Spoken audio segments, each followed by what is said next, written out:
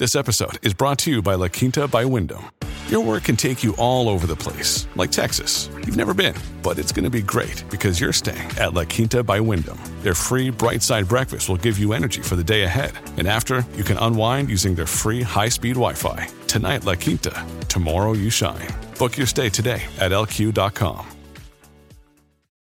Hello, it is Ryan, and I was on a flight the other day playing one of my favorite social spin slot games on ChumbaCasino.com. I looked over at the person sitting next to me, and you know what they were doing? They were also playing Chumba Casino. Coincidence? I think not. Everybody's loving having fun with it. Chumba Casino is home to hundreds of casino-style games that you can play for free anytime, anywhere, even at 30,000 feet. So sign up now at ChumbaCasino.com to claim your free welcome bonus. That's ChumbaCasino.com and live the Chumba life. No purchase necessary. VGW. Void where prohibited by law. See terms and conditions. 18+. This podcast contains adult themes and language, and some of the things that we discuss may be disturbing to some listeners. In this podcast, we discuss sexual assault, torture, race, and murder. Listener discretion is advised. Please take care of yourself.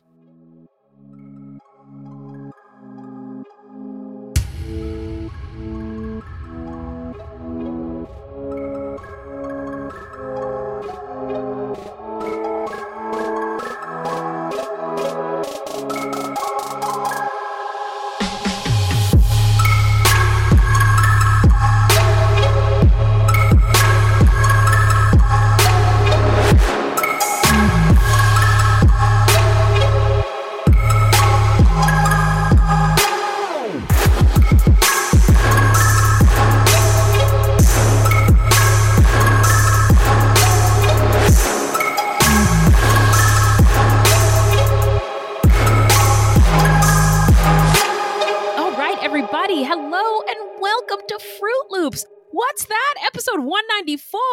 Holy smokes. Bienvenidos, bitches. Pretty be nuffy, and thank you for listening. Yeah. Now, Fruit Loops is a podcast about true crimes committed by people of color and those who are othered, as well as the victims, because contrary to popular belief, not all serial killers are straight, cisgendered, able-bodied white dudes. What? No, I'm telling you. And these crimes rarely get any public attention. Because why?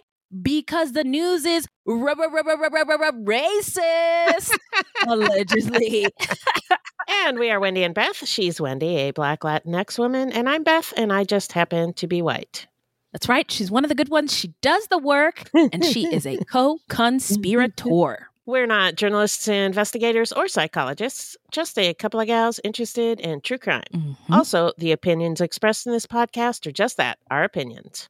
So, who are we talking about today, Beth? Well, today we're talking about Billy Kipkorir Chemirmir, a Kenyan immigrant to the United States and serial killer. He's been tied to the murders of at least 22 older adults, most of them senior living residents, and 2 attempted murders. Okay. We don't hear about Kenya often. No. Over here in the States. No. Unless it's like some something marathon. Really bad. No, a marathon. I was going to say, I heard there's something in the news about a cult where people are starving to death on purpose. Oh. Yeah. Well. I'm going to bring that to the Patreon Wait a minute. episode. That's one of my stories. Yeah, exactly. Wait a minute. There you go. Hang on a diddly doggone minute. Yeah. 39 bodies found okay, well, we'll get into it tomorrow. In our Patreon episode, everybody. That's right. Yeah. Okay, well, before we get into it, how you doing? I'm doing good. Like, everything's kind of busy. I'm a little stressed, but excited for some new opportunities we have coming. And yes, all those things. Very excited. Speaking of good things, I just got back from the Black Effect Podcast Festival in Atlanta, hosted by Charlemagne the God, the Black Effect Podcast Network, and iHeartRadio. There were some big podcasters there. Teslyn Figueroa, the Hood Whisperer, they call her. Giselle and Robin from the Real Housewives of Potomac. Their podcast is reasonably shady. The 85 South is a big podcast for the culture. They were there. The ladies from Horrible Decisions. It's like an X-rated podcast about sex positivity and Black women. And DJ Louis V was the DJ, and then Atlanta's own DJ Scream was there. It was really, really cool. There was food and drinks and people, and like the DJ would play music, and like there was dancing, and it was just really cool. And there was some really good sessions about like podcasting and stuff that Awesome. I made sure I took some notes for. So it was exciting to be there. And I met to all the new people, new listeners that I met while I was there. Hello, everybody. It was good to meet you. So out of curiosity, were there very many white people there? There were some. And I was curious what they were doing there. Yeah. But it looked like they were either industry people or journalists or their friends brought them. Okay, cool. Yeah, because I was thinking, that you live in Atlanta now and I live in Phoenix, so there wasn't a way for me to go, Right. It just wasn't possible. But right. If I had gone, I was wondering if there were any other white people there. Yeah, no, it was really a celebration of Blackness in the podcasting space. Right. Yeah. And that's why I would feel uncomfortable just because I'm invading the space. You know what I mean? Yeah. And I totally get that because Black people would say there are some spaces that are just not for you, my friend. Exactly. Beth. Exactly. But yeah. I do think that Fruit Loops is special and unique in that we get a multi-racial, multi-ethnic voice. That's true. To talk about things. And I think that's really powerful, right? Yeah. So generally, well, in my experience, Black people and Black things are not exclusive. Don't exclude. Right. Generally, it's a more welcoming space. More welcoming than it is on the white side. Where right. Yeah. You know what I mean? So, I do. Yeah. At least that's been my life experience. Yeah. But everybody there was having a good time. That is awesome. For sure. That is for sure. They had a pound cake. They were selling watermelon. Wow. I was like, whoa, this is good. So now let's get into some listener letters. Okay. Well, hello, angels. Thank you. What's in that bag, Beth? So I wanted to thank Jesse Paul on YouTube for commenting on our Grim Sleeper episode. Whoa, we got a YouTube comment? They're usually not very nice on YouTube. Yeah, and this one was nice. Thanks for not hurting our feelings, Jesse Paul. Yeah. And they said, interesting. Oh, this was on the Grim Sleeper episode. Okay. And they said, interesting note. The word, is it fresa? Fresa. Mm-hmm. Fresa, or strawberry in Mexican Spanish, is used as slang to call somebody picky. That's interesting because you have to pick strawberries and get on your hands and knees to do it because they don't grow very high. Yeah. Right. So that makes I was wondering why that sense. would. Yeah. Yeah. So just to add on to the use of strawberry. Look at us learning stuff. Thanks, Fruities. Yeah. Thank you. Wow. And please send any questions or comments to fruitloopspod@gmail.com. Or leave us a voicemail at 602-935-6294. And we may feature it on a future episode. Also, join us on Patreon, where we have literally hundreds of hours of bonus content. And we have a video club for 12-plus patrons where you can interact with us in person. Whoa. Now we're going to take a quick break and get into the story when we come back.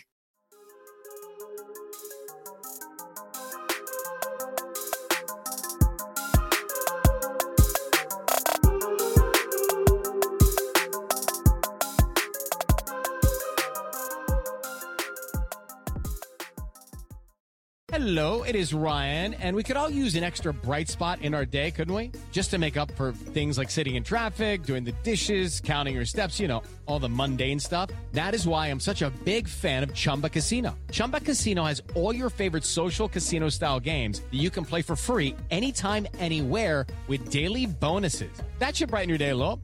Actually, a lot. So sign up now at ChumbaCasino.com. That's ChumbaCasino.com. No purchase necessary. VGW Group. Void where prohibited by law. See terms and conditions. 18+. Hi, I'm Matt Harris. Seton Tucker and I host the podcast Impact of Influence, which for 2 years covered in depth Alec Murdaugh, who was eventually convicted in 2023 of murdering his wife Maggie and son Paul. That story continues to evolve, and we will cover that. Plus, we will tell you stories of other true crime events that have happened in the South. Please join us on Impact of Influence. And give us a follow on the Impact of Influence Facebook page. We're back. Remind us, Beth, who are we talking about today? Who's our subject? Our subject today is Billy Kipkorir Chemirmir, who's been convicted of the murders of 2 elderly women in the Dallas area, but is suspected of at least 22 murders and 2 attempted murders, which were committed between 2016 and 2018. The majority of the crimes occurred in 4 senior independent living facilities in Dallas, Plano, and Frisco, Texas. All right, now let's get into some stats. So all of Chemirmir's victims were elderly people living in apartments at independent living communities for older people or in private homes. And Chemirmir would pose as a maintenance worker to gain access to the residents' living quarters and then suffocated them and stole jewelry and other items. And it was, at first, people were like, they were old. They must have died naturally. But the families reported something different, saying that the circumstances were odd and the jewelry was stolen. Yeah. Rest in power to all of the victims. We may not get all their names. Well, maybe we do. I think we covered as many as we could find the names. Unfortunately, we couldn't cover all of their stories because there was so many of them. Yes, but I just wanted to say rest in power to all of the victims. So now let's get into the setting. Take us there, Beth. Well, Billy Chemirmir was born and grew up in Kenya, which is located in East Africa. Its terrain rises from a low coastal plain on the Indian Ocean to mountains and plateaus at its center. It's famous for its scenic landscapes and vast wildlife preserves. Anytime you use cardinal directions, north, south, east, west, with my eyeballs, I'm looking up, never eat sucky waffles. And I'm like, oh, east. Got it. Okay, so human history in Kenya dates back millions of years, and trading relations existed for centuries between southern Arabia and the coastline of what is now Kenya. So don't believe them when they tell you your history did not start until white people discovered Africa. Yeah. The Swahili language evolved from a mixture of Bantu and Arabic and was the language for trade between the different peoples. And there's a ton of history here that we don't have time to get into. Oh, no. But look it up. Look it up. We'll have links in our show notes so you can look into that more if you want to. Mm-hmm. But in 1885, East Africa was divided into territories by European powers. Here comes the colonialism. Oh, boy. Yeah.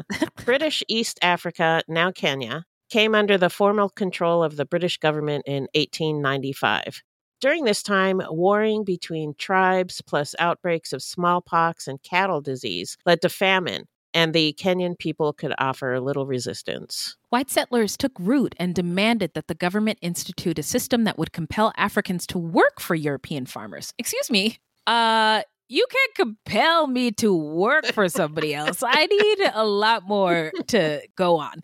And so they didn't want to. And surprise, surprise, why would they? Yeah. They've already been living their lives. Exactly. And then here comes these white people. And the white people want them to work for them. Like, what the fuck? Wait, and I'm sorry, you want us to work for you just because your skin is light and because you speak English? And because you and because you believe in Catholicism and Christian. I'm so confused. This is some bullshit. So the British government used taxing as a way to force native Kenyans to find employment with white settlers. If they didn't pay the tax, they would be forced into labor anyway. That is some mafia shit. Yeah. Don't you think? Yeah, it is. Because, the only way that they could get money to pay the tax would be to work. For these, Yeah.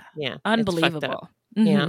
In addition, unless they were already employed by British settlers, Kenyans had to work for 60 days a year for the government. Native Kenyans were often poorly treated by their European employers, with flogging being the punishment of choice.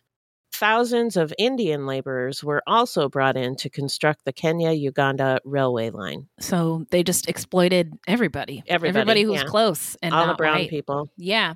White settlers were allowed a voice in government, while the Africans and the Asians were banned from direct political participation. In 1942, members of the Kikuyu, Embu, Meru, and Kamba tribes took an oath of unity and secrecy to fight for freedom from British rule. The Mau Mau Rebellion began with that oath. The Mau Mau Rebellion was a war between the Kenya Land and Freedom Army, or KLFA, aka Mau Mau, and the British authorities. It lasted from 1952 to 1960. Kenya finally gained independence on December 12, 1963, and in 1964, joined the British Commonwealth. I don't know why, but this just reminds me of, remember when the Queen died and Kenyan Twitter was full of joyful memes. It was really something to see. After independence, many Kenyans migrated from rural to urban areas for greater economic opportunities. The largest coastal city in Kenya is Mombasa, while the majority of Kenyans in the interior live in the capital city, Nairobi. During the first quarter of the 20th century, the total population of Kenya was fewer than 4 million, largely because of famines, war, and disease. By the mid-1980s, the population exceeded 20 million. Wow. This population explosion resulted in limited employment opportunities and rising costs. In traditional Kenyan society, elders are highly respected, and taking care of them is a noble duty. But changing family values, rising cost of living, and migration into cities or abroad meant that many Kenyans were living away from parents and are unable to fulfill their traditional role of caring for them. This has given rise to old folks' homes, which have actually been unable to cope with the demand. And as a result, many elderly people are being neglected and abandoned. According to Ugandan scholar and writer Professor Austin Bukenya, in Africa, mention of going to an old people's home or sending a relative there is almost a taboo. It is taken as a rejection of your family if you consider going there, or a rejection by your family if they hint at the possibility of sending you there. I totally get that. Get that, yeah. Yeah. Although I remember getting punished as a child and saying very low under my breath, "You're going in a home, lady." To my mom. Don't tell her I said that. Now, let's move over to Dallas, Texas, where these crimes occurred. In the United States, a backlog of cold murder cases keeps growing nationwide, but they still keep giving the police money. Why? So, police departments, including in Dallas, are solving a lower percentage of homicide cases than ever before, like less than 50%. It's awful. In prior decades, police in urban centers often solved as many as 70% of murder cases, although how many of those were false convictions and false arrests? And by the 2000s, many metro police departments regularly solved 60% or less. That's an F. Yeah. It is. In 2019, 4 Texas cities, Houston, Arlington, Killeen, and Lubbock, cleared 40% or less of reported homicides. Oh, boy. Dallas reported a clearance rate of just 54%. After 40 homicides were reported in just May of that year, so 1 month, the highest monthly body count since the 1990s, local advocates requested more detectives and increased oversight. Well, instead, Governor Greg Abbott dispatched Texas DPS troopers who conducted 12,500 traffic stops in 7 weeks. Oh, that's not how you solve murders. Anyway, an effort that advocates viewed as unnecessary harassment rather than real help, right? Yeah, what the fuck? Yes. If they're going to give them a grade, maybe we can get extra credit by pulling a bunch of people over and just still ignoring the homicide rate. Yeah. Exactly. Oh, so stupid. Yeah. The Dallas Police Department, which has 3,000 officers and a $500 million annual budget, initially assigned only 1 homicide detective in 2018 to re-examine the dozens of deaths that might have been linked to Chemirmir. The detective was initially assigned exclusively to the investigation, but later had to juggle other murder cases. This is ridiculous. Yeah, this is clearly a misallocation of resources. Yeah. In 2018, the department's 16 to 19 homicide detectives handled an average of more than 10 new murder cases each. That's more than twice the recommended caseload, even without extra time for working on older cases. James Adcock, the president of Mid-South Cold Case Initiative, a nonprofit that provides assistance on cold cases, said that Dallas should have kept its detective on the Chemirmir case full time and much longer, given the number of potential victims involved. Adcock argues that police reformers should insist that departments refocus on murders and demand answers about the growing backlog of unsolved homicides. Improving results doesn't necessarily require an increase in a police budget. Wow, is anybody listening? But rather a shifting of funding to investigative manpower, training, and forensic tests. Okay. According to a National Institute of Justice report, dedicating even a small amount of funding to forensic testing can make a huge difference. A cold case DNA grant program from 2005 to 2014 led to the resolution of 2,000 cases, and solving just one case can link more crimes to the same killer. And just why does there have to be a grant? They have 500 million. Yeah. Wow. Yeah. Okay, well, let's get into Chemirmir's early life. So Billy Kipkorir Chemirmir was born on December 8th, 1972 in Kabunyoni village in Eldama Ravine, Baringo, Kenya, a rural area between the major cities of Eldoret and Nakuru. His father, Joel Chemirmir, was a long-serving senior colonial chief in the village and was very famous in the area in his heyday. A neighbor said that his father was, quote, a very good man who lived well with people, unquote. Polygamy is common among traditional communities in Kenya, and Joel Chemirmir had 3 wives. Billy was the 8th of 9 children from Joel's second wife, but he had a total of 29 children. Whoa, that's a lot of kids. I would argue too many. Too many, yeah. I'm thinking of an African rapper who I enjoy. His name is Jadena. Well, his dad is African. And he talks about how his grandfather had 7 wives. Wow. And he's seen pictures of his grandfather with the women, and none of them looked happy. Which it's just interesting. Yeah. I always think about that when I think about these multi-partner polygamy relationships. Yeah. Right. But I don't know because I'm not in them. So I'm not here to relationship shame. Anyway, sometime after Billy's birth, Joel relocated to Kamandu Farm in Solai, Nakuru County, where Billy and his siblings grew up. Billy went to school in Nakuru, where he said he was generally well-liked and a good student, especially in math. After completing high school, he moved back to Kabunyoni, where he lived with his maternal grandmother. According to an elder who grew up with Billy's older brothers, the Chemirmir family had no history of violence, and Billy was never accused of committing any crime in Kenya. He never engaged in quarrels and was generally liked by his neighbors. Billy has been described by his friends and neighbors in Kabunyoni as a quiet and humble introvert who mostly kept to himself. Villagers said that Billy spent most of his time drinking at local bars in the nearby town of Eldama Ravine. At some point, Billy became engaged to a woman and relocated to Bondeni Estate in Nakuru. They had 1 child. But Billy and 2 of his brothers overindulged in alcohol while staying in Bondeni Estate. Their 2 older sisters had emigrated to the U.S. and were operating several senior living homes in McKinney and Allen in North Texas. And I have to note, no suspicious deaths have been reported at these facilities. Also, that's exciting. I mean, for immigrants to come to the United States and start businesses, that's the American dream. Way to go. So the sisters secured visas for their 3 brothers, who they worried were wasting their lives away. Chemirmir's brothers went to the U.S., and he followed a year later in 2003. They all went to work at their sisters' nursing homes. Chemirmir worked as a caregiver and also sold cars. Some years later, Chemirmir broke ties with his sisters and opted to offer his services to the elderly at their homes. He would charge $20 to $30 an hour to take care of elderly people all over North Texas. Okay, so he's pulling a Beyonce to say bye to Destiny's Child, and he's going out on his own. Doing his own thing. In 2004, Chemirmir married an American woman in Denton County, and he achieved permanent resident status.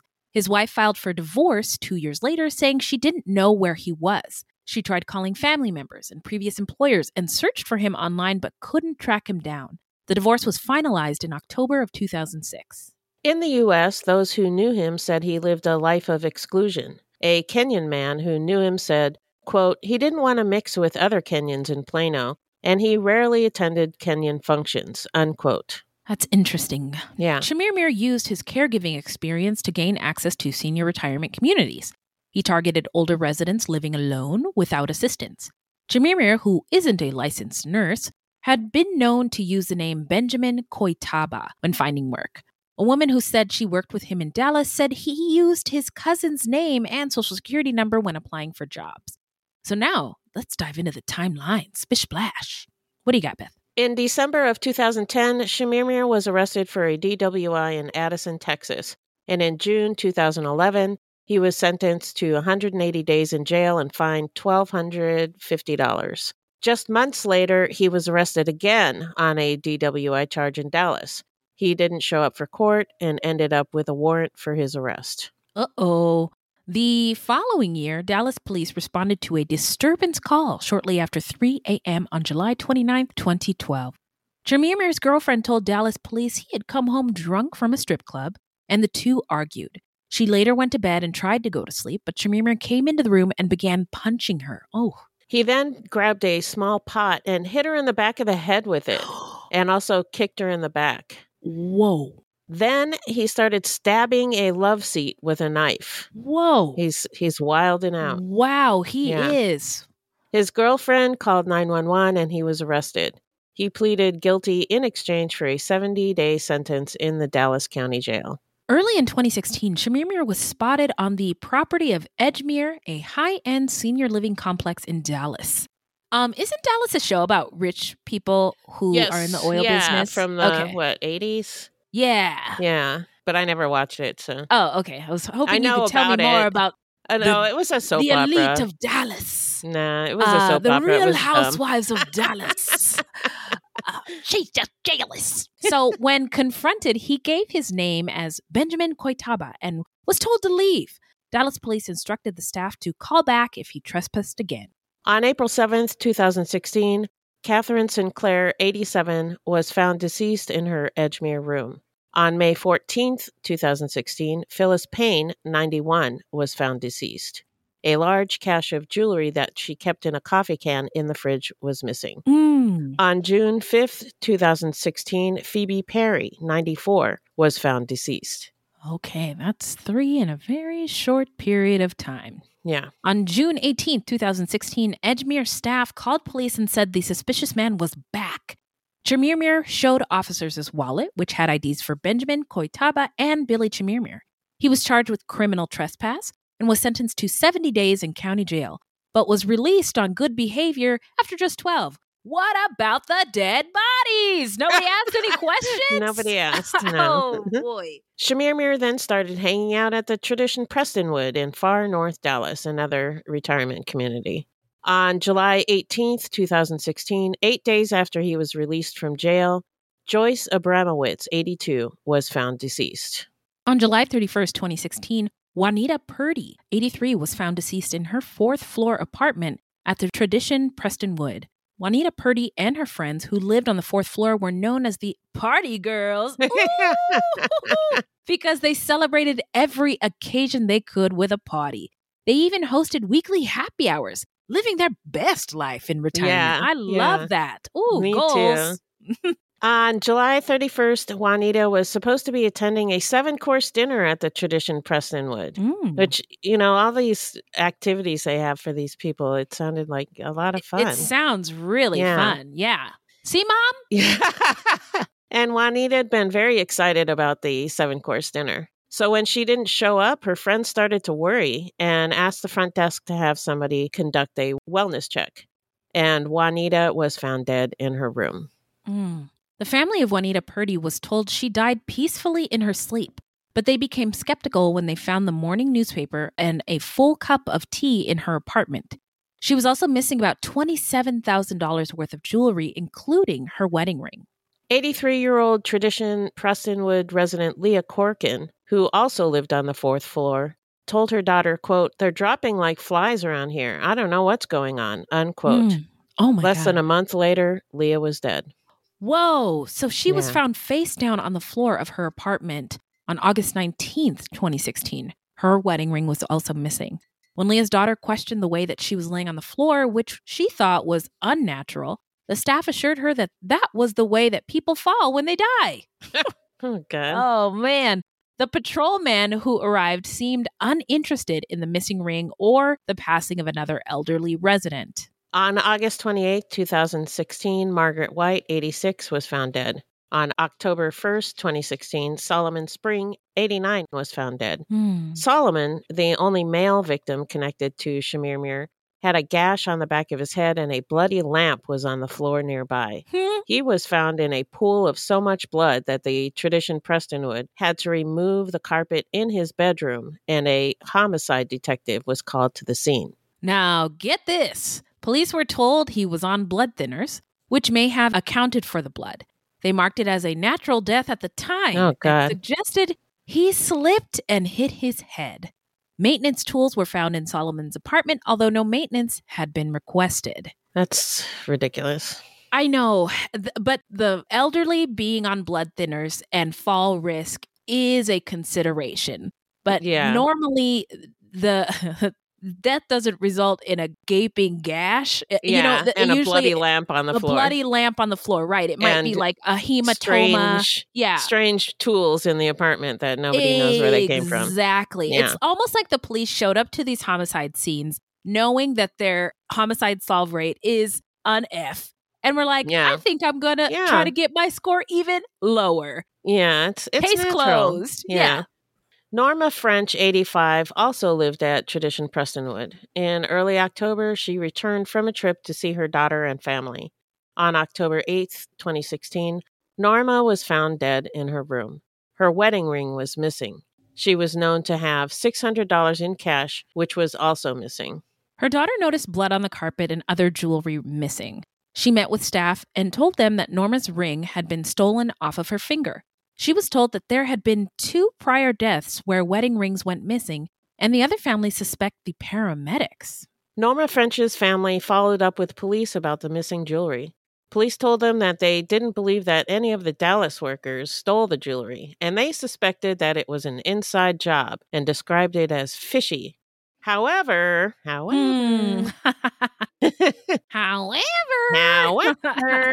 the Dallas Police Department closed the case without identifying the culprit or recognizing a pattern in the robberies and deaths. Wow. So they really didn't give a shit. Anything. Yeah. On October 15, 2016, the same day of Norma French's memorial service, Glenna Day, 87, was found dead in her bed in her Tradition Prestonwood apartment. Glenna was an artist and would sometimes paint on the patio of her apartment. She was found lying on top of the comforter on her bed, still in her artist's smock with paint on her hands. Her Rolex watch and cash were missing. Her family knew that she'd never lay down on that comforter, which she treated very delicately. Oh. She would pull it down to the bottom of the bed before she'd get in. Like she always took care of that comforter. Oh, that's so sweet. Yeah. And so they knew her habits and they knew that she wouldn't lay down on that, especially still in her painting smock with paint on her hands. It didn't make sense to them. On October 29, 2016, Doris Gleason, 92, was found deceased, lying near the dining room table in her apartment at Tradition Prestonwood. Doris always wore her guardian angel gold necklace, even when she went to sleep each night. Her daughter, Shannon Gleason Dion, wore an identical one around her own neck. Doris's necklace was missing. Also missing was some cash, rings, and other jewelry. Shannon's husband, Eric Dion, called 911. A homicide detective arrived and dusted for fingerprints. At least they dusted for fingerprints. Hey. The officers filed a theft report and ordered an autopsy. Months later, the state of Texas declared Doris Gleason had died of natural causes. What? Yeah. Oh, man. Another failed opportunity. Yeah. Not satisfied with what the authorities had told her, Shannon was determined to investigate further. She filed a request with the Dallas Police Department asking for 2 years' worth of police reports on the Tradition Prestonwood. The records arrived in the mail after many weeks. Shannon found reports of a string of unaccompanied deaths, followed by complaints of missing jewelry, cash, and other valuables, suspicious person reports, and break-ins. Shout out to Shannon. Yeah. So Shannon found that in November, 13 days after Doris's death, there was a report of a suspicious person on the property, a black man carrying a leather satchel. According to the police report, the man, quote, has been seen on numerous occasions visiting the 4th floor and has stated he was there to check for pipe leaks, unquote. The responding officer walked to the 4th floor but didn't find the man. Before leaving, the officer told staff to tighten security. Shannon was convinced that someone was sneaking into people's apartments after they died and taking jewelry and other precious items. She wanted someone to know, so she emailed a reporter at the Dallas Morning News. She sent the packet of documents in a manila envelope, but nobody followed up with her for an interview. Wow. Yeah. You would think that they would have at least called her or something. Yeah. Yeah. The suspicious deaths at Tradition Prestonwood stopped after the report of the suspicious man in November.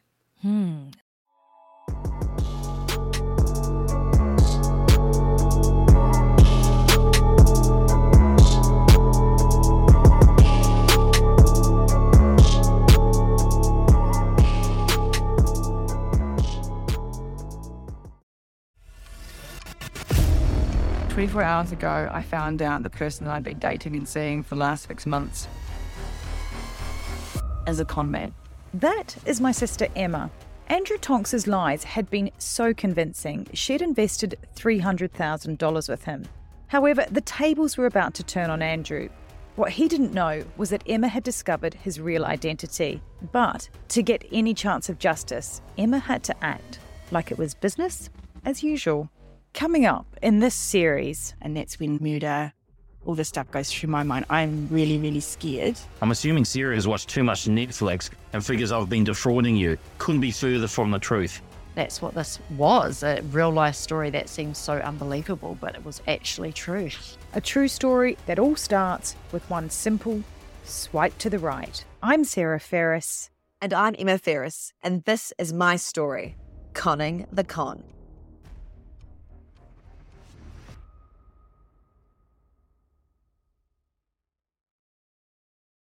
Hello, this is Gary Chahot welcoming you to check out the French History Podcast. Our main show covers the history of France from the first humans until present. If you liked Mike Duncan's The History of Rome and wanted a similar program covering the land of beauty, culture, and love, we are exactly that. We also host world-renowned scholars who have delivered guest episodes on their specialties, including 18th century pirates, revolutionary booksellers in 20th century Paris, the special friendship between the Marquis de Lafayette and Thomas Jefferson, and numerous others. Learn what you love and listen to the French History Podcast today.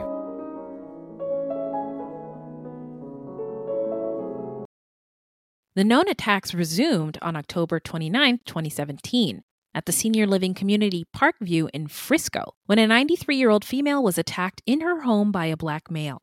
The woman had opened the door to find a well-dressed man who said he was a maintenance worker. The man pushed her from her walker and put a pillow over her face, muffling her screams. I guess he thought he killed her, and he got up, rifled through the apartment, taking jewelry, and then left. She was able to activate her emergency alert button and received aid from caretakers. She survived. On October 31st, 2017, Minnie Campbell, 84, was found deceased at Plano's Preston Place Apartments. On December 31st, 2017, Carolyn McPhee, 81, was found deceased in her Plano home. It was later discovered that Chemirmir had worked for the family in the home as an in-home healthcare provider for Carolyn's husband, Jack, leading up to Jack's death in April of 2017. Carolyn's son, Scott McPhee, said they knew him as Benjamin Koitaba, who he described as aloof. 6 months after they lost their father, the McPhee's sons discovered their mother dead at home. They found her broken glasses on a counter near her body. There was blood in the bathroom, in the garage, near her body, and even on her glasses. Officers collected no samples of the blood, nor did they take photos or videos. No autopsy was ordered. Jewelry was missing, including her wedding ring. Scott McPhee reported the theft to a detective. The detective's explanation was, quote, "Old people hide their stuff," unquote. Okay. The police need to go to jail because this is egregious. This is criminal. I can't believe this. The medical examiner determined that Carolyn died of natural causes and suggested that she'd probably gone out to her car and had a nosebleed because she was having an aneurysm and had blood on her hands. Wow. Yeah. You know, the medical examiners can be on it. They don't know shit. Be inept too. Yeah.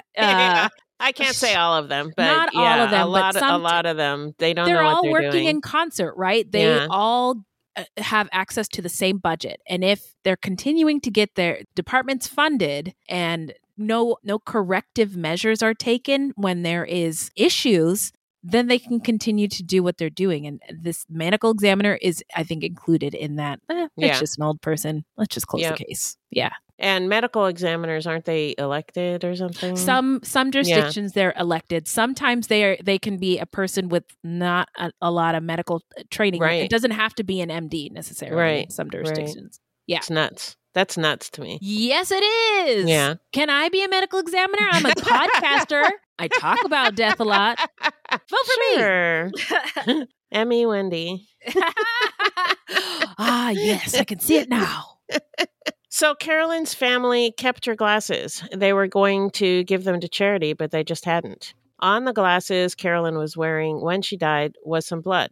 Much later, when Chemirmir became a suspect, Scott gave them to police who ran a DNA test, and it came back as a positive match for Chemirmir. Finally. Thank goodness. Thank you, DNA. Oh my God, I'm so happy to see you. So in 2017, there were also reports of unattended deaths of 4 other women. Marilyn Bixler, 90, Diane Delahunty, 79, Helen Lee, 82, and Mammy Maya, 93. On January 19, 2018, Rosemary Curtis, 76, was found deceased in her Dallas home. Also in January of 2018, a woman named Ann Brooks was becoming concerned about why her mother, Mary Brooks, 87, was not answering her calls. After failing to get her on the phone for a second day, Anne asked her son, David Cudahy, to check on his grandmother at her Richardson apartment since she lived near him. When David arrived at his grandmother's house on January 31st, he found her deceased. The door was open, lights were on, and full grocery bags had been left untouched. Grocery receipts showed that Mary had shopped at Walmart the day before her body was found. Surveillance video from the store showed a vehicle leaving just after Mary, going in the same direction, and it matched the description of Chemirmir's car. In March of 2018, there were 4 unattended deaths at Preston Place in Plano, Texas. Martha Williams, 80, on March 4th, Miriam Nelson, 81, on March 9th, and Ann Conklin, 82, on March 18th. But unlike some of the other victims, police determined that Ann had likely been murdered. On March 19th, 2018, Mary Anise Bartell, 91, had just arrived home to her apartment at Preston Place after shopping at Walmart when someone knocked on her door. She opened the door, but the minute she saw a man at the door wearing green rubber gloves, she knew she was in quote-unquote grave danger. He pushed his way in and commanded that she, quote, go to the bed, don't fight me, unquote. She lay down on the bed and the man placed a pillow over her face to smother her. She lost consciousness. Luckily, one of Mary's friends came to visit and found her unconscious. Plano paramedics revived her, and she told investigators what had happened. A diamond ring and wedding band were missing from her left hand, and $270 in cash was gone. Police looked for similar incidents and found the one from Parkview Elderly Assisted Living in Frisco on October 29, 2017, when the 93-year-old woman had been pushed from her walker by a man who tried to smother her with a pillow. To the cops, the attacks on the woman in Frisco and the woman in Plano seemed too similar to be a coincidence. Finally. Wow. Yeah. Wow. You did it. No round of applause, though. So police found a report of a suspicious vehicle, a silver Nissan Altima, at the Plano Senior Living Complex. The same car was connected to a trespassing charge from 2 years earlier at a Dallas Senior Living Complex. Its owner, Billy Chemirmir.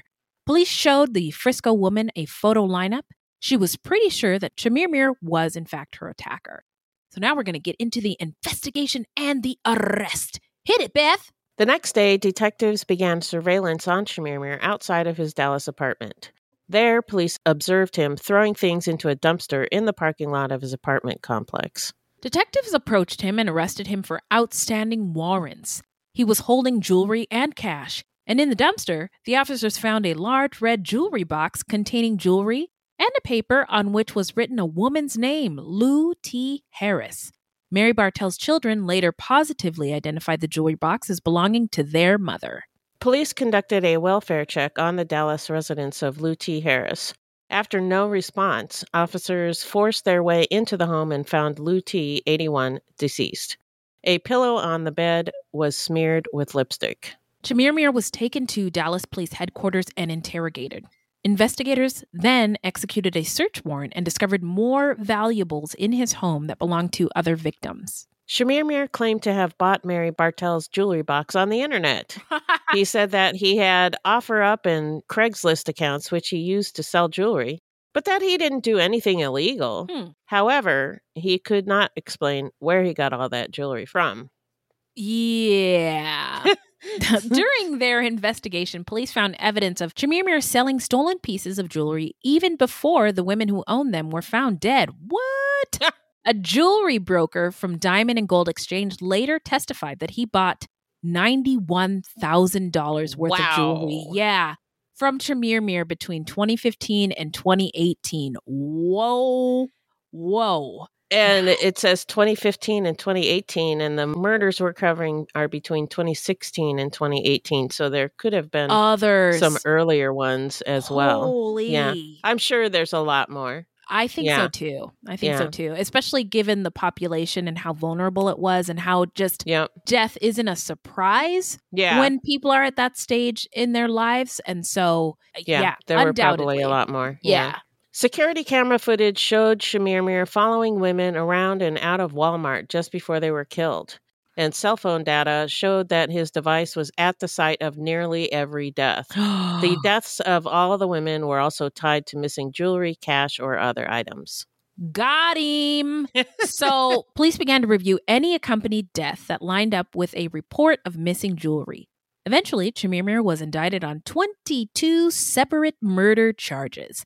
He was also charged with the attempted murders of the surviving victims in Frisco and Plano. The case shocked Kenyans living in Dallas, a city that has a high concentration of Kenyans. But many who were approached by reporters were reluctant to comment on it. A prominent Kenyan community leader living in Plano said the case was, quote, a big stain on the reputation of the Kenyan community in Texas. That's the reason no Kenyan wants to talk about it, unquote. Oh, yeah. And again, this comes up a lot on Fruit Loops, is that when somebody from an underrepresented group does something really bad, the entire group feels a responsibility to what that person did, and the entire community is often vilified. Under attack. Under attack, or stereotypes are reinforced, and it's not the same for straight white males who... Not at all, no. Historically, statistically, did all the shit. Yeah, exactly. So I'm not surprised by that one bit. A Kenyan attorney living in Dallas commented that right-wing media channels were using Chemirmir's case to urge the Trump administration to clamp down on immigration. Yep. Of course they did. Yeah. In nearly every case associated with Chemirmir, Dallas police failed to follow standard death and homicide investigation procedures published by the U.S. Department of Justice and other organizations. Both national and international guidelines recommend that forensic tests are appropriate when there are indications of criminal activity at a death scene, like the theft of jewelry. Oh, really? Yeah, you would think they might learn that at detective school or police school. Maybe that $500 million that they get every year could be used. Place they're building in Atlanta, the cop shop. Cop City? Cop City, yeah, the cop shop. Yeah, the cop shop. You guys want cops so bad. Like I said, have them live in your neighborhood. Get out of mine. So the case was hampered by the fact that most of the murders were initially investigated as potential homicides. Detectives failed to take photos, no way, or videos, and no footage of any of the bodies, as investigation guidelines recommended, or to collect samples to test for blood or fingerprints potentially left by an intruder. Most of the victims were never even autopsied. Whoa. Yeah. That's shocking. Yeah.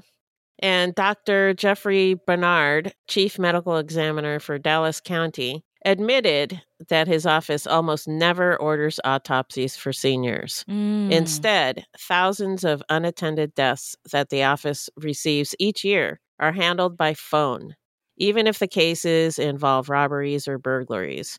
He claimed that otherwise the workload would be too overwhelming. Well, gosh, that might be, maybe you guys can take some of the police budget. Yeah. Take some of that $500 million and use it to do more autopsies. Yeah. Just an idea. Just a I'm thought. just a lowly podcaster. Don't listen to me. Now it's time to get into the trial. So Chemirmir pleaded not guilty to the charges while he was still being investigated for hundreds of unsolved deaths. Wow, they were investigating for hundreds? His bail was set at $11.6 million, and he remained in jail. No way he's coming up with that 10%. Dallas prosecutors decided not to seek the death penalty against Chemirmir. Interesting. Which surprised me. Texas? Are you okay Texas. over there? And yeah, they investigated something like 750 Wow. deaths. Yeah. Wow. It was crazy. Oh my. He was brought to trial for the murder of Lou T. Harris on November 15th, 2021. Mary Bartell, the woman who survived her attack, died in 2020. But before she died, she described the attack on a taped interview that was played at Chemirmir's trial. Yeah, she would have been such a compelling witness had she been able to testify in the courtroom. But, unfortunately, at least they she did got pass it away on tape. Yeah. Yes, absolutely. So, wow, wait a minute. So they did get something on tape. Yeah, that she was the one that was attacked and survived. She's the one that her attack led to his capture. Yeah. Ah, yes.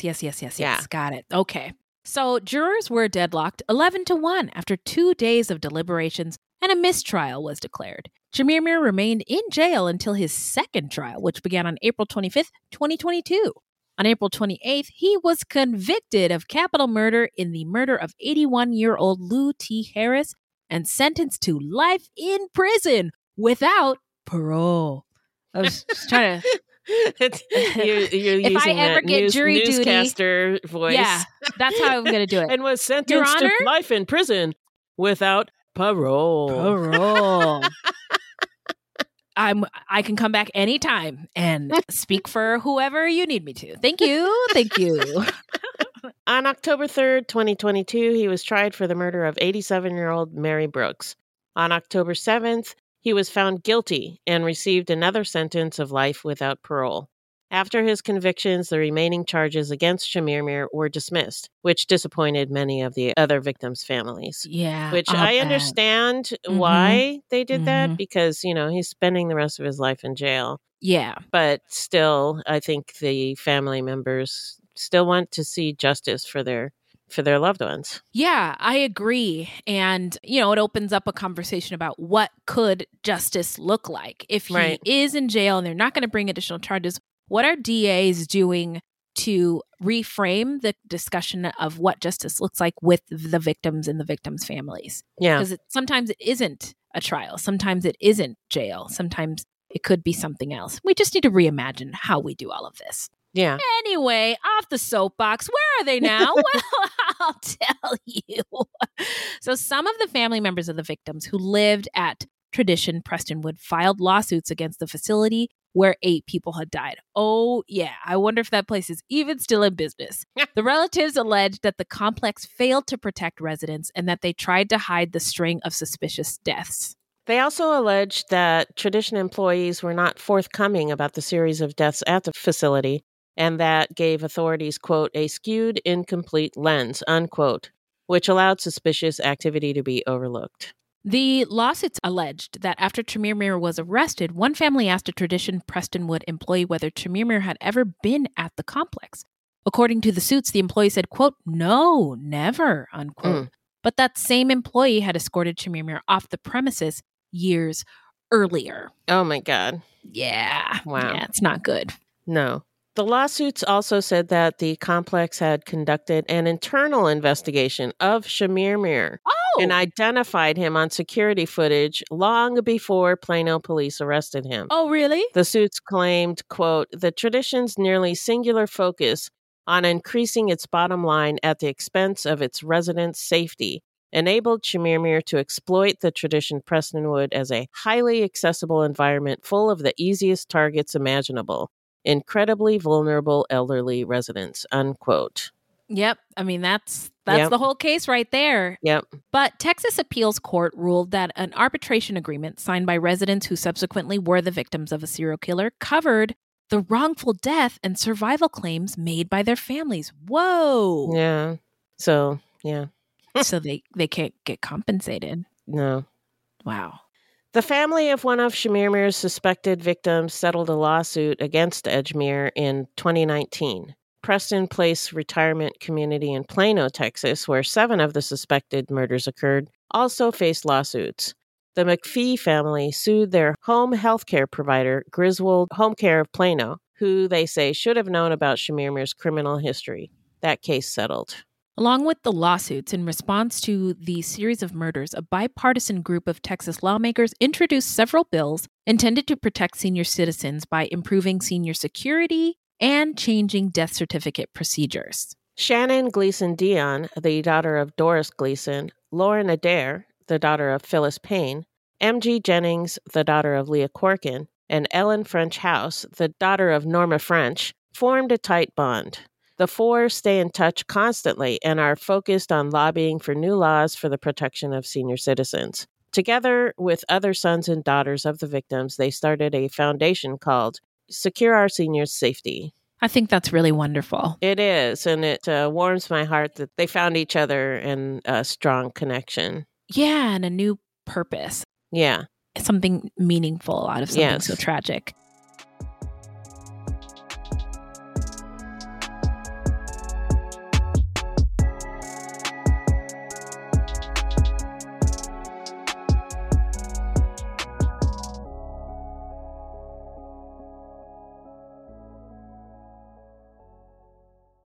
On the morning of August 1st, 1966, shots ring out from the observation deck of the clock tower on the University of Texas campus. It marks the infamous beginning of the modern era of mass shootings in America. You're listening to Stop the Killing podcast. Join us as we take you behind the crime scene tape to explain global mass shootings and mass attacks. I'm Sarah Ferris, but more importantly, this is Catherine Schweit, the former head of the FBI's active shooter program. I spent 5 years as the FBI's top executive looking for answers to the mass shooting crisis. I've been at the shooting scenes, I've traced heroic acts of bravery, and I've sat silently and listened to the heart-wrenching stories from survivors. Amongst this horror, there is hope. We all hold the key to stop the killing. You just need to know how to unlock the door. Download Stop the Killing and be part of the solution. Search Stop the Killing on Apple, Spotify, and all the usual suspects. So now we're going to get into our takeaways and what we think made Chemirmir snap. What are your thoughts, Beth? Well, he obviously didn't value the lives of these elderly people. Right. Yeah. Right. Which I find odd, since in the traditional Kenyan culture, elders are revered. Right. And it makes me wonder, what was it about these victims that made him feel that he could devalue them and just treat them as a means to get what he wanted? Yeah. Was it because they were American? Because most of them were white or well off? Because these were upscale facilities, most of them. Yeah. I wonder the same thing. Yeah. I just don't know. Yeah. Well, I don't know either, but those were my thoughts also. And in the history section, we talked about how in Kenya, if you're placed in an old folks' home, it's considered a rejection by your family. So did he just consider these people as rejected and therefore not valuable? Again, I don't know. You're getting so deep today. Yeah, just stuff to think about. Yeah. Another thought that I had is that Chemirmir came from a very large family. He had 8 siblings from his mother, but a total of 28 siblings. Yeah. In traditional Kenyan culture, this was probably not a big deal. My understanding is that the people in the communities took care of each other. It takes a village, all that stuff, you know? But after colonization and the breakdown of their society, I wonder how many kids got basically left behind. Yeah. 20 kids is a lot of kids. And if you're not, if you don't have off. Yeah. Not well off, if you don't have your community to help you raise those kids, you can't give your attention to 29 people. You just can't. Oh, I know. Yeah. Oh, I know. I don't know how Nick Cannon does it. Yeah. It's a lot of kids.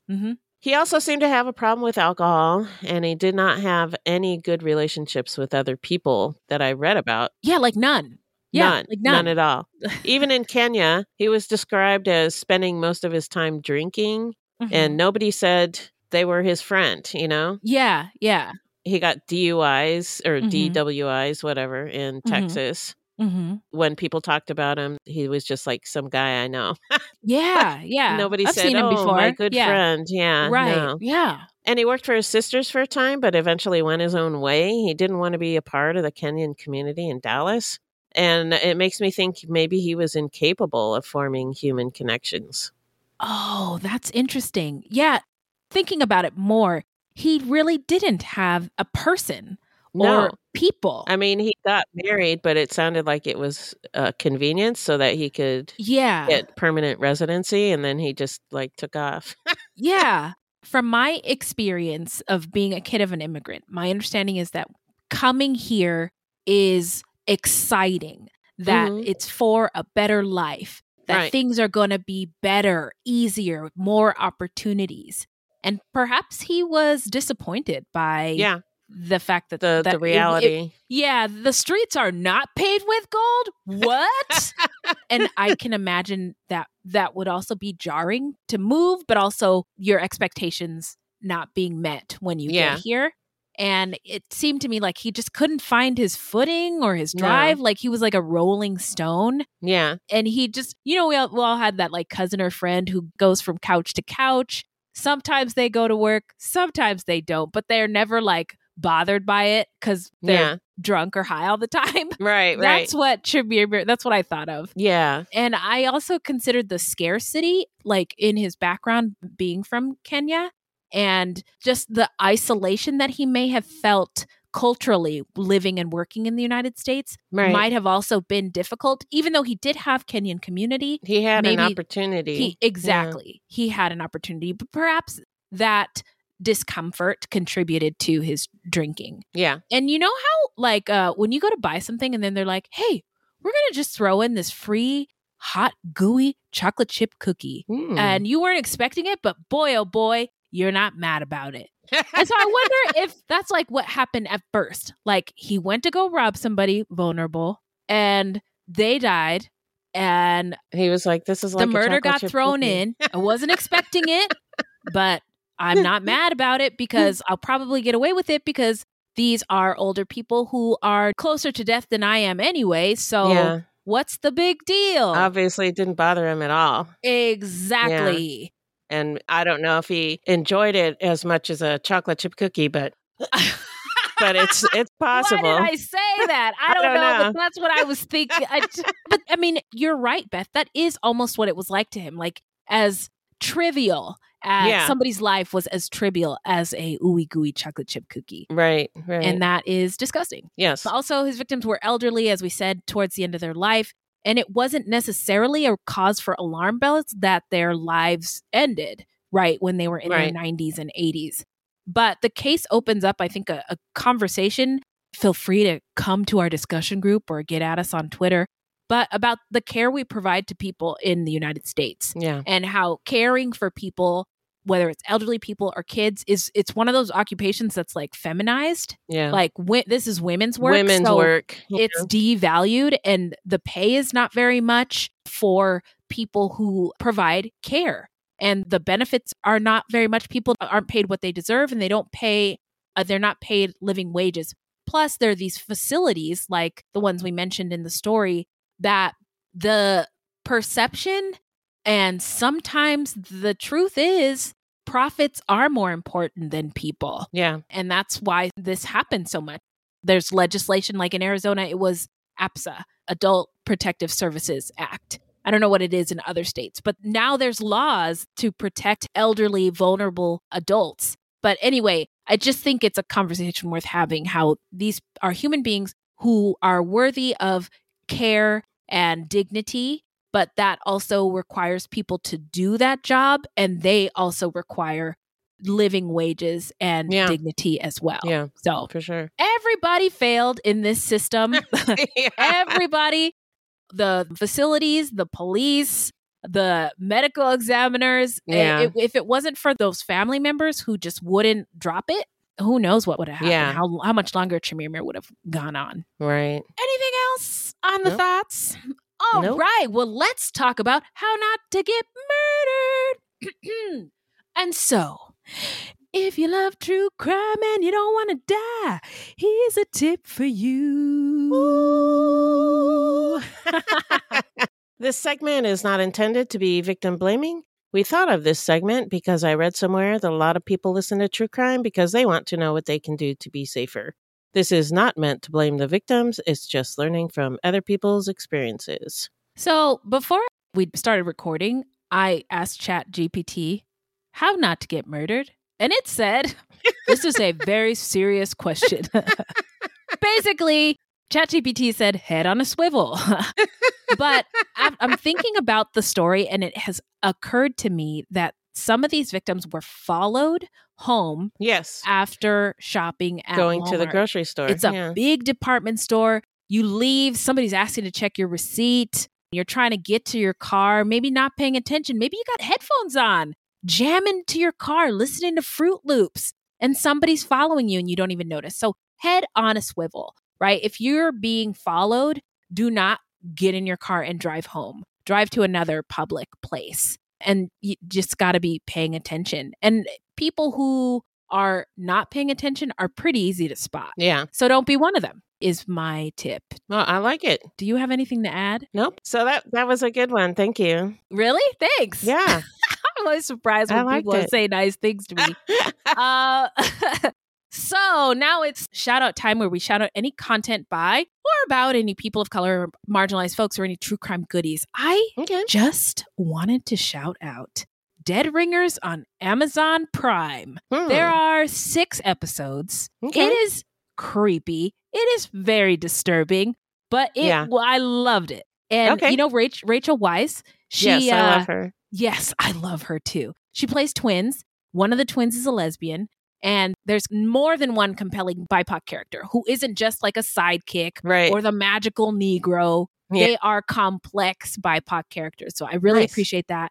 It's based on a book. I think there's also a movie from the 80s. Yeah, I Didn't watched watch the it. movie. It was very disturbing. I'll say. Jeremy Irons played the twins. Yeah, I heard of that guy. Yeah, it was two male twins. And so this one, they twisted it, and now it's two female twins.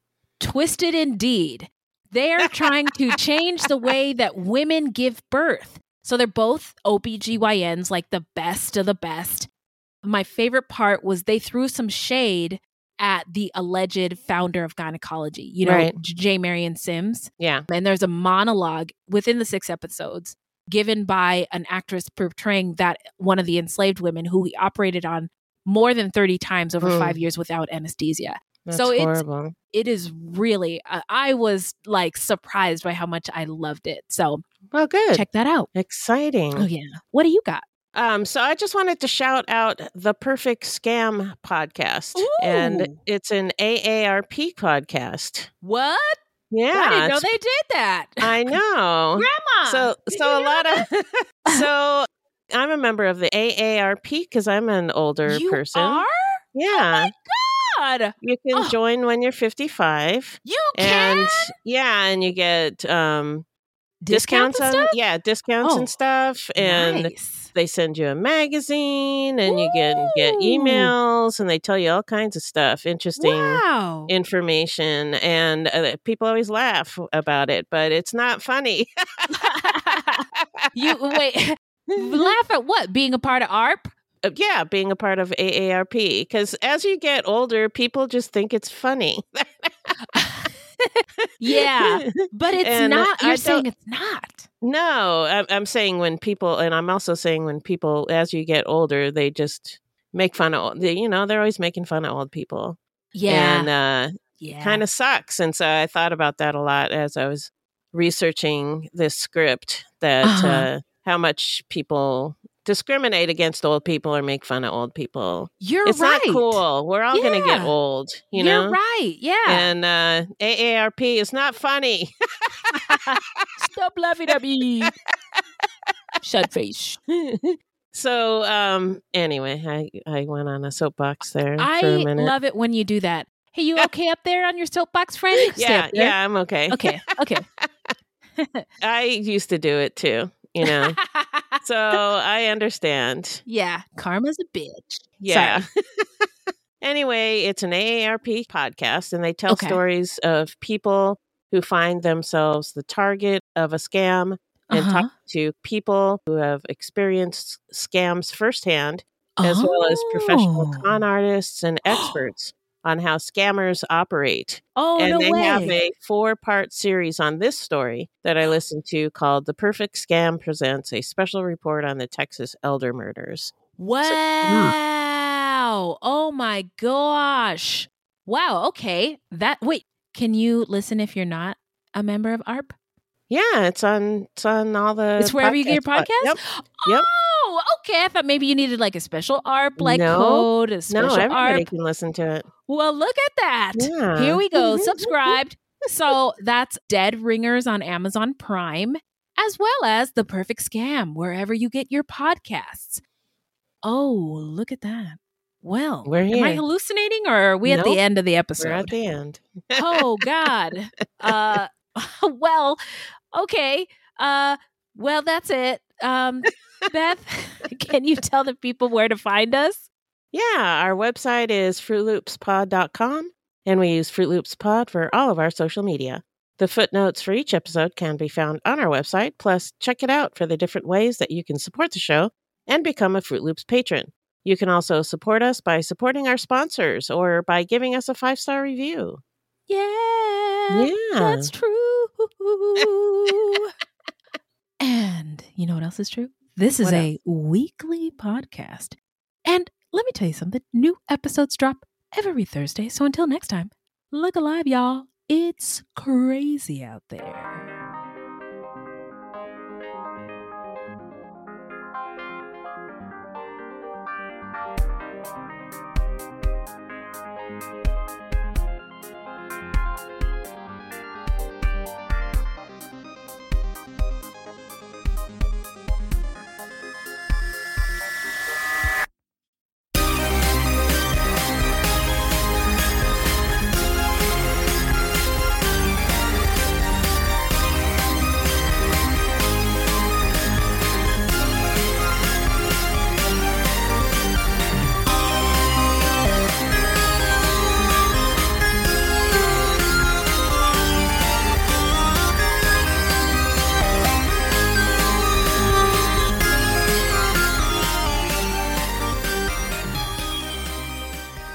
Okay, here we go. Party girls. Hang on a diddly doggone minute. Texas, are you okay Texas. over there? This is a very serious question. What about the dead bodies? The cop shop. Cop City? Cop City, Yeah, the cop shop. the cop shop. You guys want cops so bad. Like I said, have them live in your neighborhood. Get out of mine. 60% or less. That's an F. Yeah, it is. I think I'm going to try to get my score even lower. Can I be a medical examiner? Emmy Wendy. Oh, That's my God. not how you solve murders. Anyway. Like, what the fuck? Look it up. Look it up. All of a sudden, my mouth froze. Uh-oh. Okay, so he's pulling a Beyonce. Never eat sucky waffles. And I'm like, oh, East. Got it. Okay, so the patrolman, the petroleum jelly man. That was gross. Whoops. Whoopsies. Oh, whoop. I'm fired. That's it. Stop the recording. Bye. AARP is not funny. Stop laughing at me.